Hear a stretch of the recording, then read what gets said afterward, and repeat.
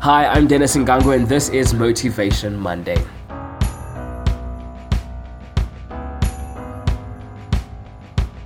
Today I will be sharing with you some of the highlights from this year's Young Leaders Seminar.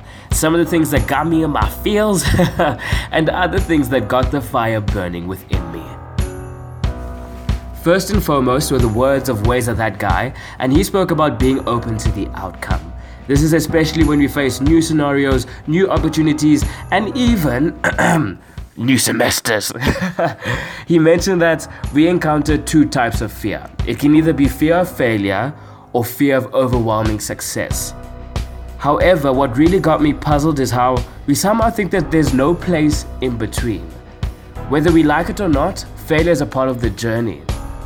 I think a nice way to look at it is that failure is just information and a sign that you gotta redirect.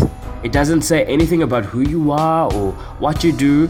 It just really boils down to sometimes you win and sometimes you learn.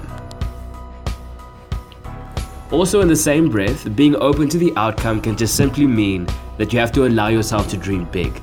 This is your life and you have every right to go after any aspiration regardless of what the next person says. I feel as though in our generation we have a lot of redefining to do. We may agree to disagree, me and you, but I think not fitting in the box isn't necessarily a bad thing. The second thing I'd like to share got me in my feels, and it's more of a food for thought. You might be familiar with the saying, you are the average of the 5 people that you spend your most time with, but an interesting take on it, and it's something I really want you to think about, is this. When you and a friend are walking together on a path or on a road, someone is adjusting to somebody else's pace. Now, are you moving forward or are you the one slowing down?